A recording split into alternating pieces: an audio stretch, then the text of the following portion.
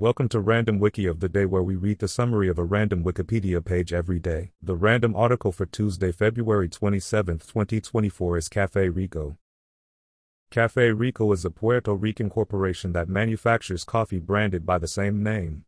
The company's headquarters are located at Avenida Las Americas /Route 163 and Calle Comercio /Route 133 in Barrio San Antón in the city of Ponce, Puerto Rico.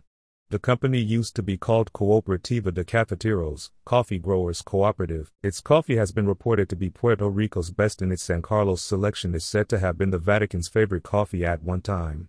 The company has the only coffee tasting lab and the only certified taster on the island. The company has a partnership with Yauco Selecto Estate Coffee.